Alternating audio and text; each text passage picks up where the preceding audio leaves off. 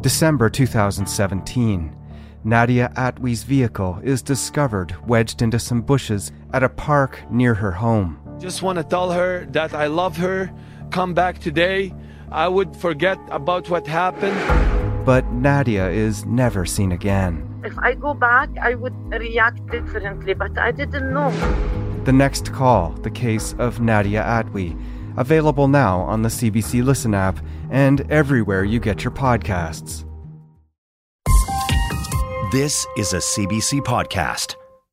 Before we start, this is a podcast about Canada's Indian residential schools, and it contains descriptions of sexual violence, suicide, and abuse. If you need support, you can find information about where to turn for help at cbc.ca/Kuper Island.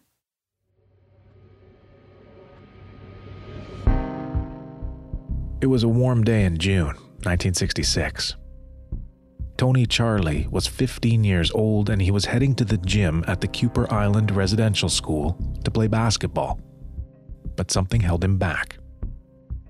I got to the door and I grabbed the doorknob and I was just overcome by hesitation. It almost seemed like there was something stopping me from opening the door. So I held on to the door and I let the door go and I went back. And so that happened to me twice. I went to the gym and I got the door and I couldn't go in. So he didn't go inside the gym that day.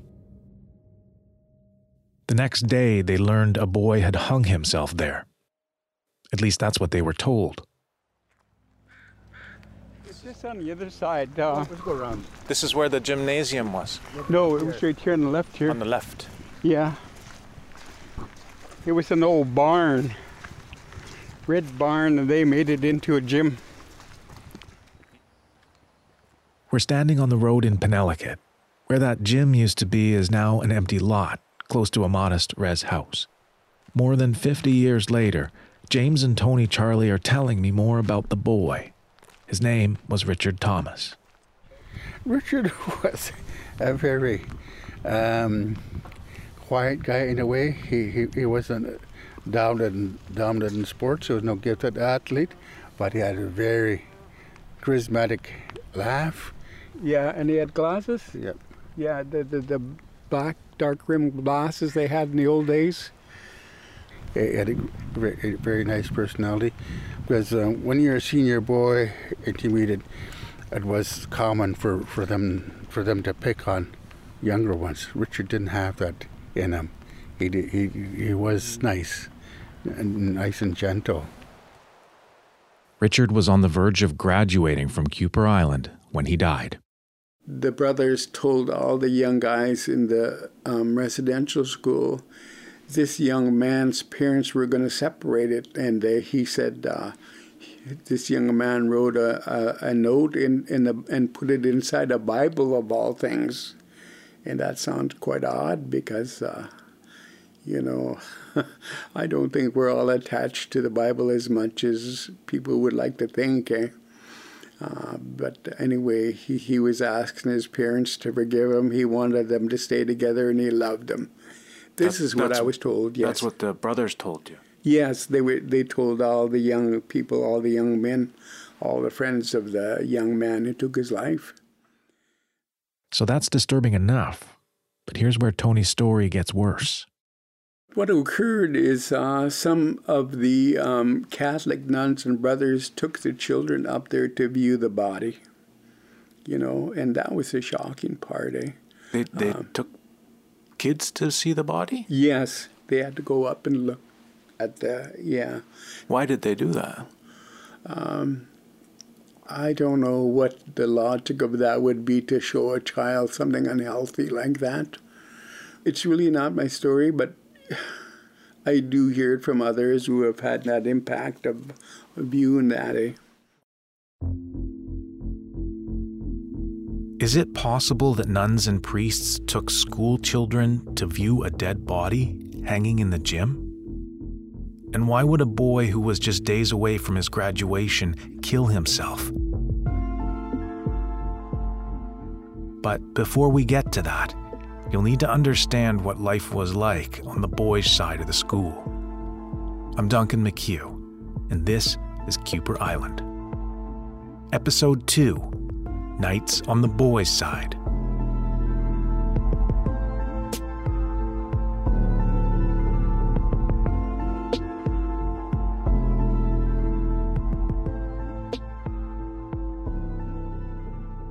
One of the first things that happened when any child arrived at the school was they were given a number. They said, your number is 10, eh? So that's what they said. All the other kids had all numbers, eh? And so that was something that we all identified with just our number. Sometimes it wasn't even our names, it was just the number. The number was stitched on every piece of their clothing. And whenever they were assigned chores, clean the washrooms, mop the floors, scrub the windows, they put their numbers on a big list on the wall. And then there was the praying. Getting up early in the morning, kneeling down to pray, giving thanks to the Lord for another day.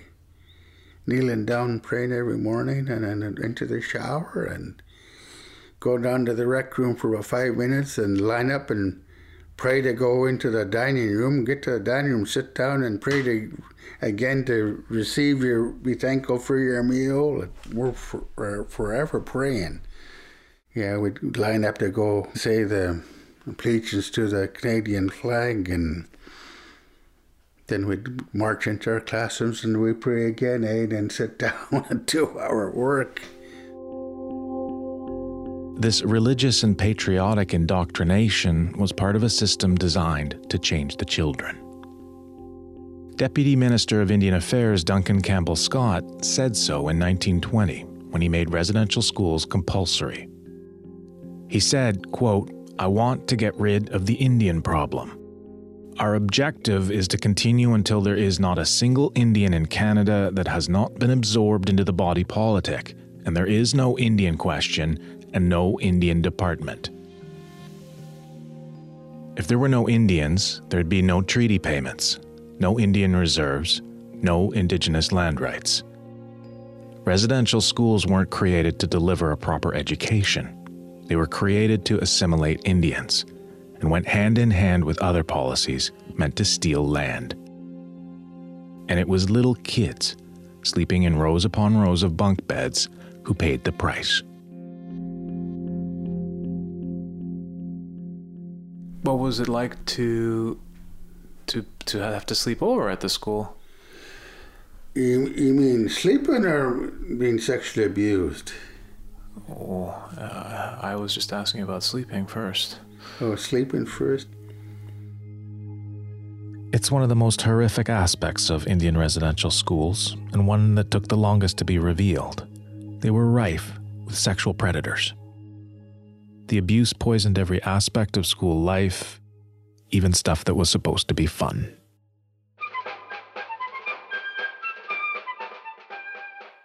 When you go digging through the archives, there aren't a whole lot of photographs of the Kuper Island School, but there are lots of pictures of the bands.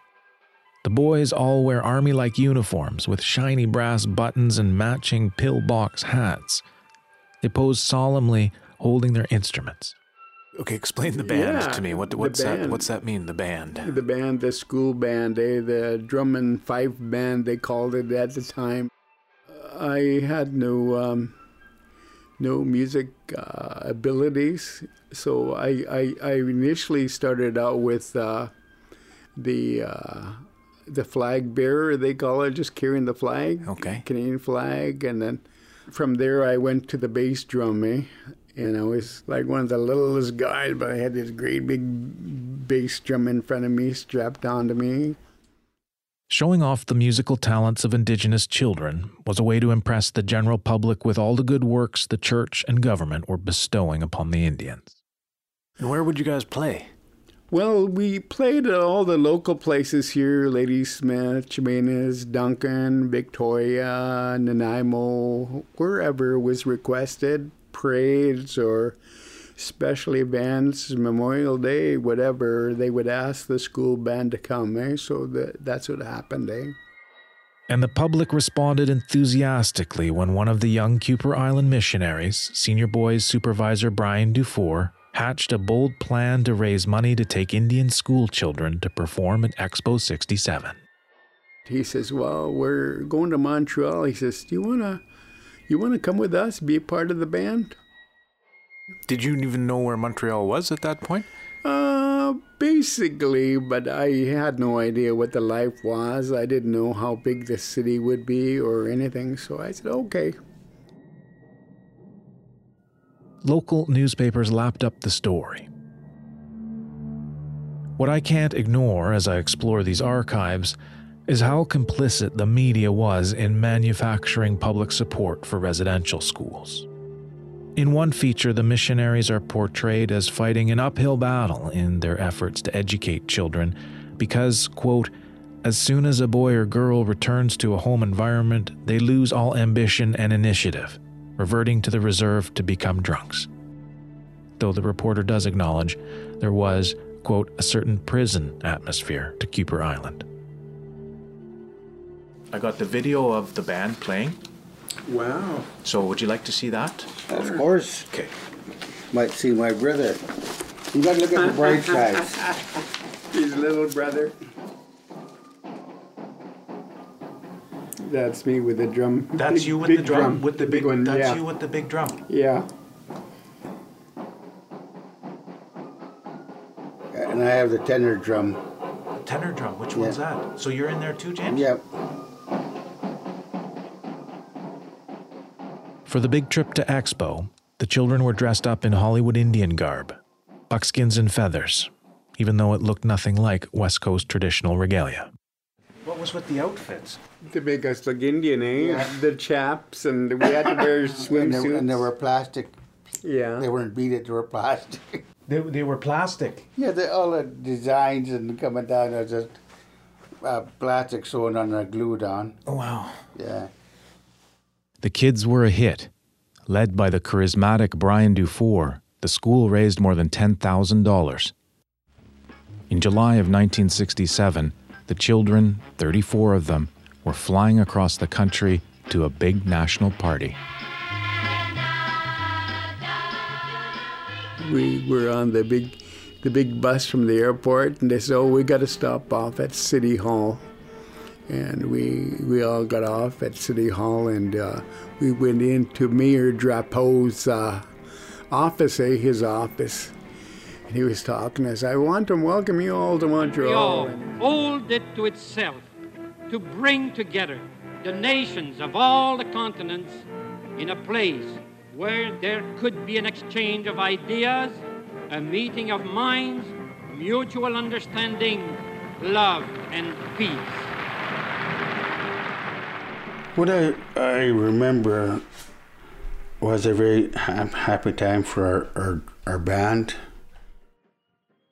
You know, it was an eye-opener seeing Niagara Falls, and a lot of the things were good. You know, and first time in my life I see a great big pizza that big and half of that. And overall experience, the trip was very entertaining, very good. But I came across a very strange and revealing news story about the trip. A reporter interviewed Tony and said he was shy but excited, especially by seeing the Indians of Canada pavilion, which had made him proud. This is the part that really jumped out at me, though. The reporter observes Brian Dufour's intense interest in Tony. Quote, "The whole thing has been an experience out of this world for them," said Brother Dufour, as he gently massaged the bared shoulders of Tony, 16, bared shoulders which were aching where the straps of his heavy bass drum had left their angry marks. There was more to come. After a whirlwind week, Brother Dufour had a surprise for Tony and James when it came time to return to BC. Brian Dufour came over to me and my brother James. Well, you guys can take your bags because you're staying with me.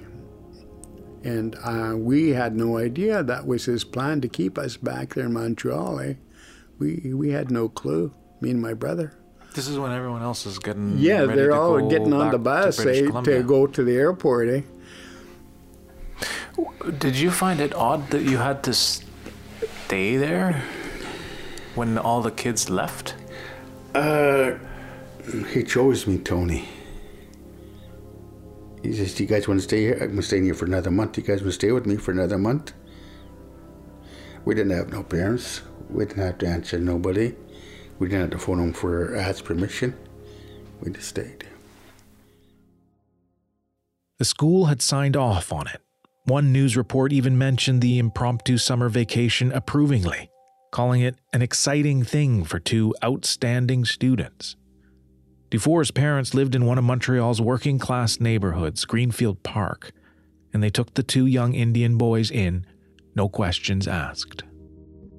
They opened their home to Brian and my brother and myself, and we were placed in the basement. There was this one little single bedroom down there, and then they had a living room, and it just had a hide-a-bed kind of thing in it, and it wasn't much of a basement, but that's where we were. And so we didn't see much of the parents. They were upstairs all the time.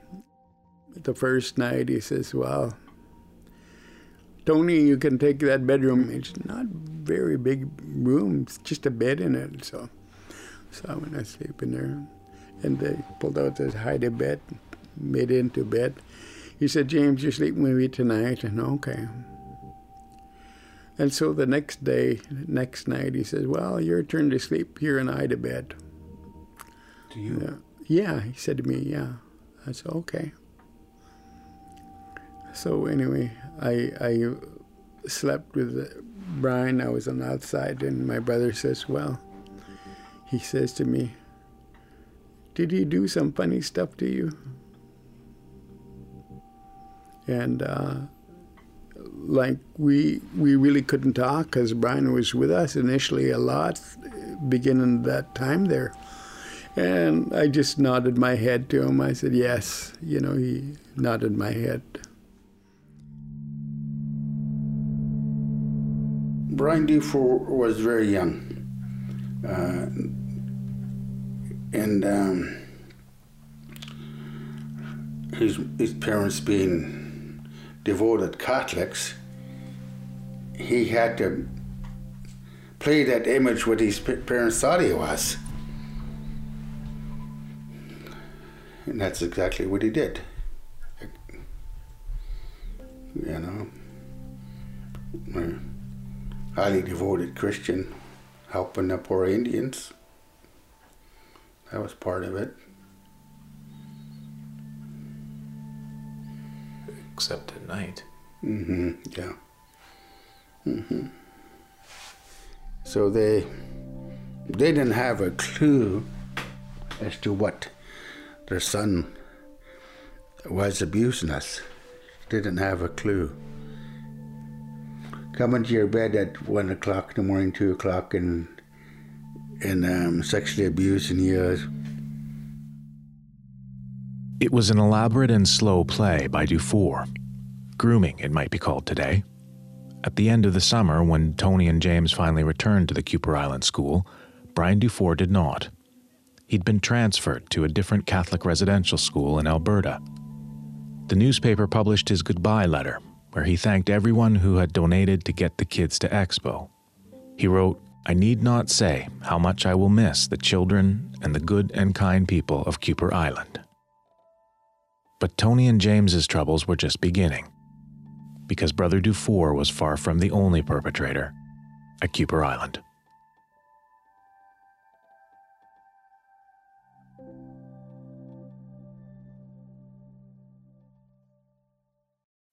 Did you kill Marlene Johnson?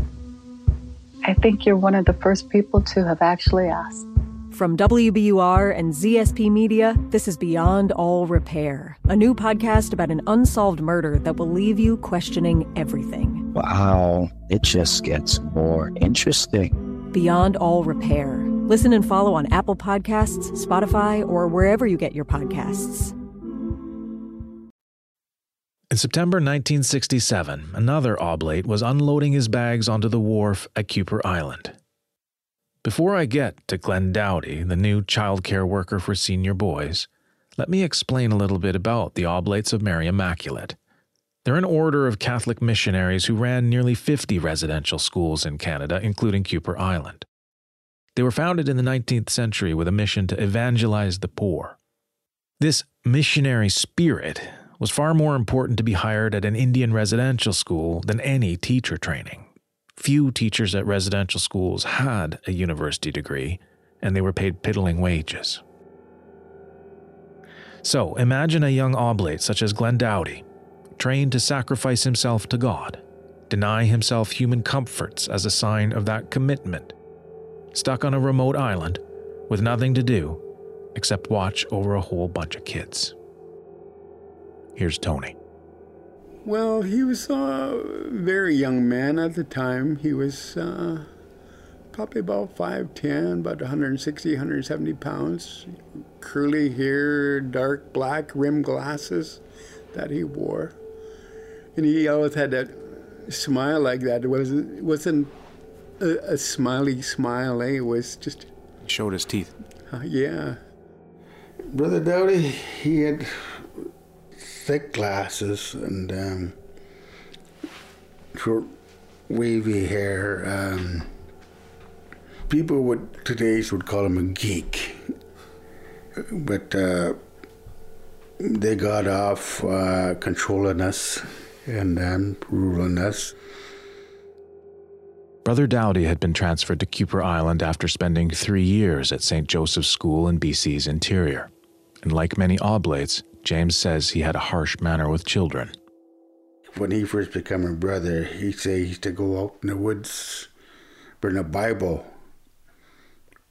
and he'd shout, read the Bible, shouting, so that he trained his voice to be strong and aggressive, so that his normal voice would be almost a shout. So that's what he told me anyway. That's where he got his control, his power through his voice. You guys must have been scared of him. Yeah, you get scared, but again, over time, just like anything else, you just let it bounce off you. Right? You say right, like I would know. Mm-hmm. I don't. Mm-hmm. The Oblates ruled the school, relentlessly cowing the children, even the nuns, into meek obedience. They had a separate dining room where they were served fresh food, nothing like the meager rations the children were forced to eat. And given all the sacrifices they were making for God, they had a strong sense of entitlement. He says, well, he came to me one day, we got a lot of room here, so I think we're going to give you a room, give you your own room. I said, okay. I thought, well, I'm just getting my own room, and I'm still a bit naive and still pretty green about being guarded. There were day students at Kuper Island who attended school but slept at home, and then there were the boarders. Tony and James started as day students, then after the Montreal trip, moved into residence. Let me emphasize, Tony's interactions with Glenn Dowdy happened the first week he was in the dorm. He invited me to his room. He said, well, I think we should get to know each other. And I said, okay. He said, why don't you come to my room? And I said, okay. Yeah, we should get to know each other. It's all he said. And so we went and we sat and I talked and talked. And then he says, well, I think it's time to go to sleep, he says. And I said, okay, I was going to go to my room. He said, well, you're gonna come sleep with me tonight.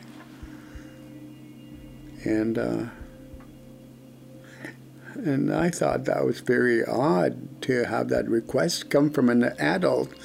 I've slept with my brothers in the same bed before, my younger brothers and stuff. So I went over to the bed reluctantly, and I went on the other side.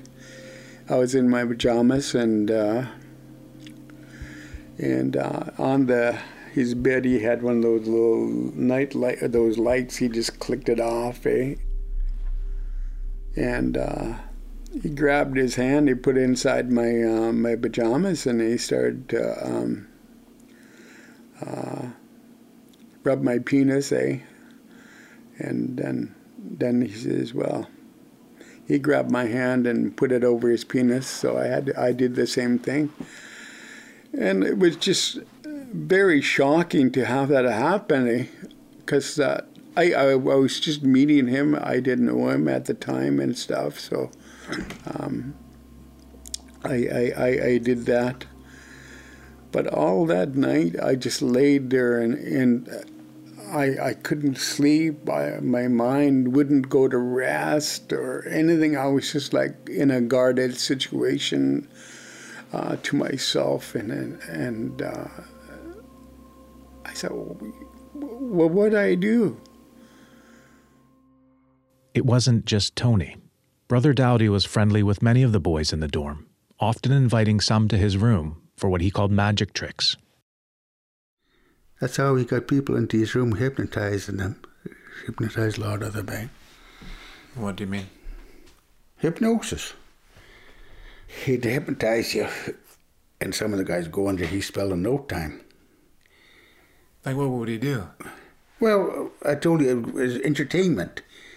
But at the end, he used it to his advantage with exactly what I thought would happen. No hypnosis required to get at Tony, though. He was captive in a room by himself, dreading what were becoming regular nightly encounters with Brother Dowdy. He tended to do that. Most nights he would do that to me, come to my room while I was sleeping. And some nights I couldn't even, had a hard time sleeping because I knew what was going to happen. I knew he was going to come visit me, and I would just finally drift off to sleep. Then he would come and wake me again and do that, eh? And so I didn't know what to do. It's so awkward. I didn't know who I could tell. I didn't know if I could tell the guys or anything. And it was so difficult to have that occur. You know, what do you do? This is supposed to be a holy man. This is supposed to be a Bible man, you know. Why is he doing this kind of thing? Or and at that time, I didn't know much about sex or sex abuse directly or anything. So my late uncle and my late aunt didn't really share that much about those things as you grow older, go through puberty and all that. So all the changes. The abuse lasted months, from September to December, until one night Tony decided to move from his bottom bunk up to the empty top bunk. For a powerless young boy, it was an act of resistance. And with that, Dowdy's visits stopped. Tony avoided him during the day, and in the night, Dowdy moved on to other boys, including James. Brother Dowdy used to like eat whiskey. And sometimes you get drunk, and we all knew every night he was a sexual predator. He was going to come in and look for somebody. And everybody knew he was going to pick somebody up that night. At some nights he was so horny to jump in and abuse one of the boys right next to you. And the whole dormitory was awake, but everybody pretended they were sleeping. And the next morning, the poor guy could hardly walk, but nobody said nothing because it could be their turn tonight. But most time he took you to his room, and he had to have sex with you. But once in a while he would just jump in bed, and then you could hear the bed squeaking all over the dormitory, but everybody pretended they were sleeping. And there was no word spoken of it the next morning, or any time it happened.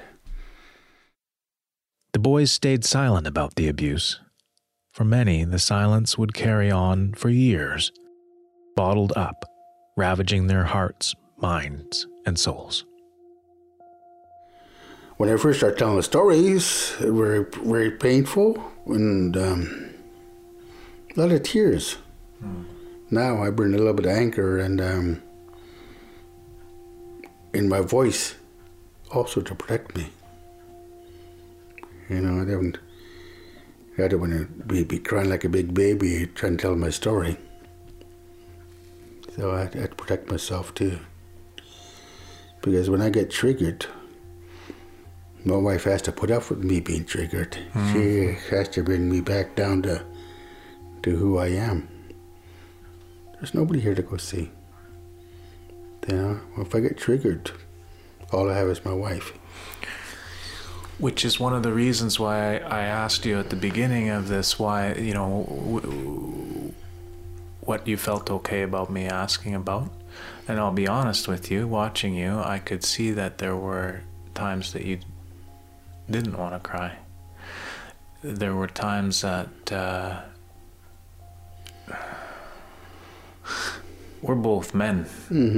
We're comfortable in that space. We're comfortable pulling back from that.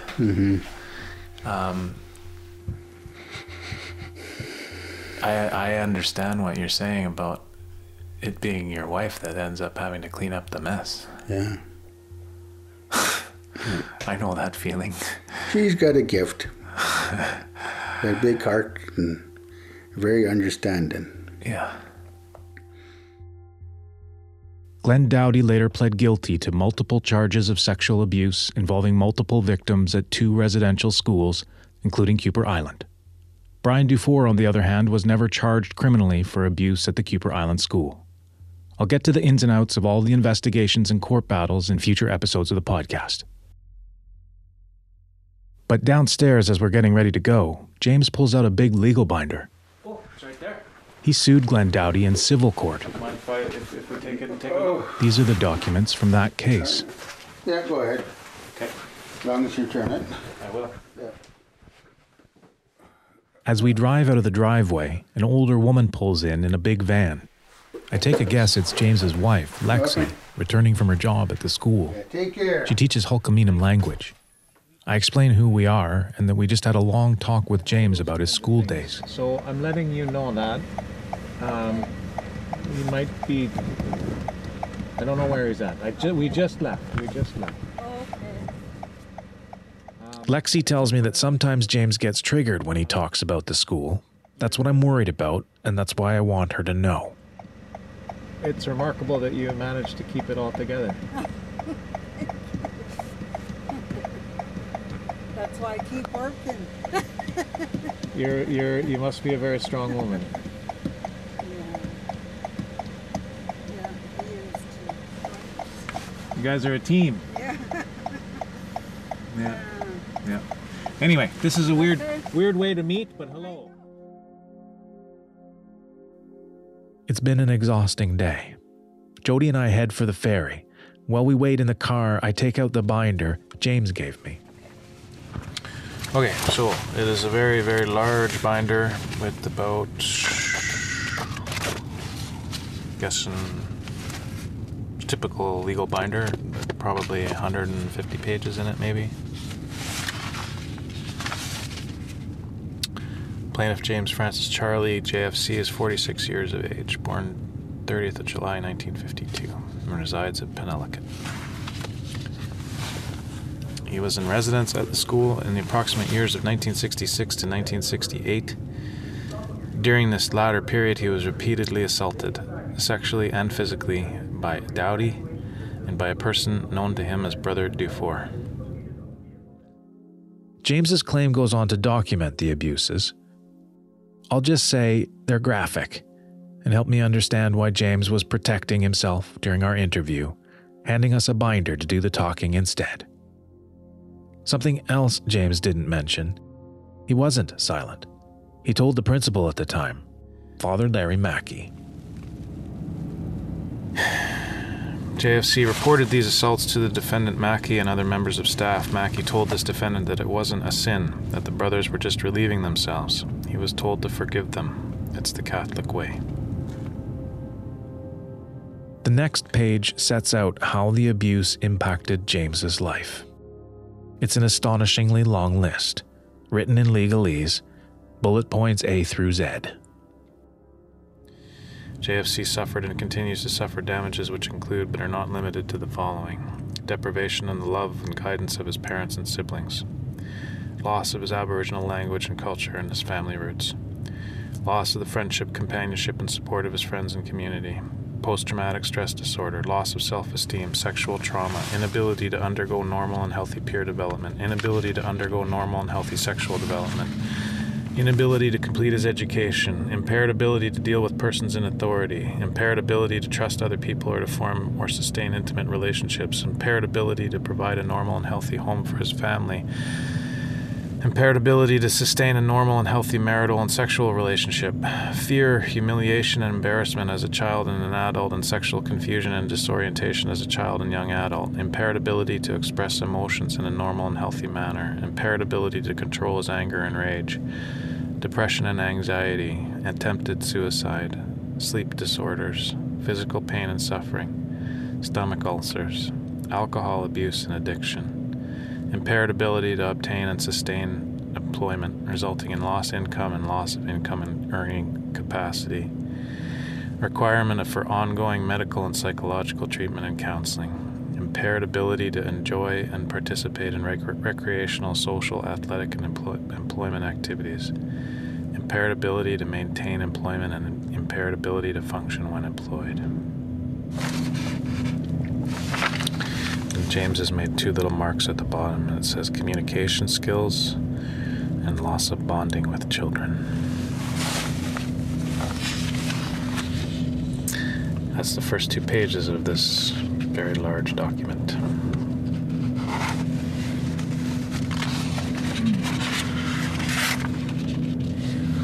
So, probably don't need to be surprised as to why James's wife might say, oh, he's going to be triggered when she finds out that I've been talking with him.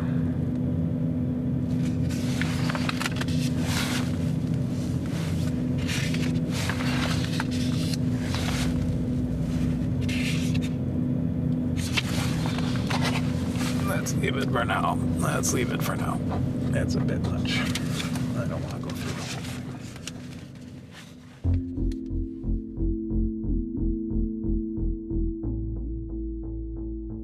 I first reached out to James and Tony to learn more about deaths at the school. They shared what they knew, particularly about the haunting death of Richard Thomas, that boy found hanging in the gym. You'd think being surrounded by death would be the most damaging kind of trauma any kid could experience. But that's not why, most of his adult life, Tony slept with a nightlight in his bedroom, or why James grew up a bar brawler, fighting to prove he wasn't gay. What tormented them were monsters. Hungry monsters preying on children. Terrified children cowering in shame.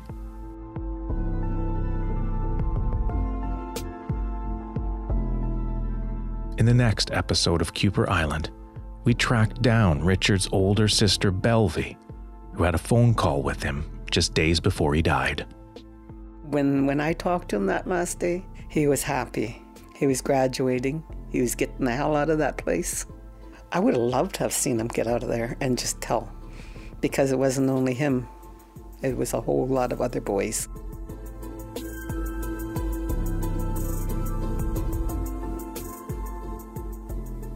Kuper Island is produced by Martha Troyan and Jody Martinson and hosted by me, Duncan McHugh.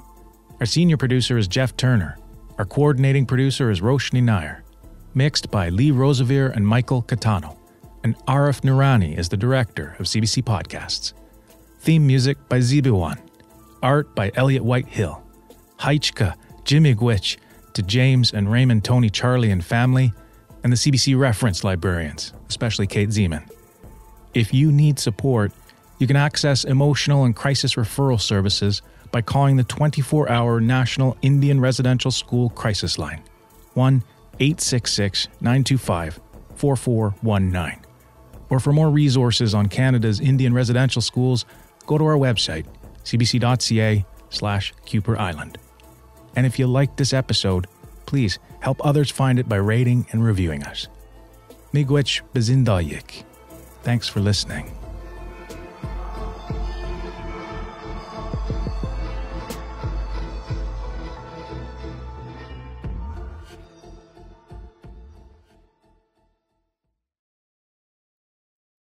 For more CBC podcasts, go to cbc.ca/podcasts.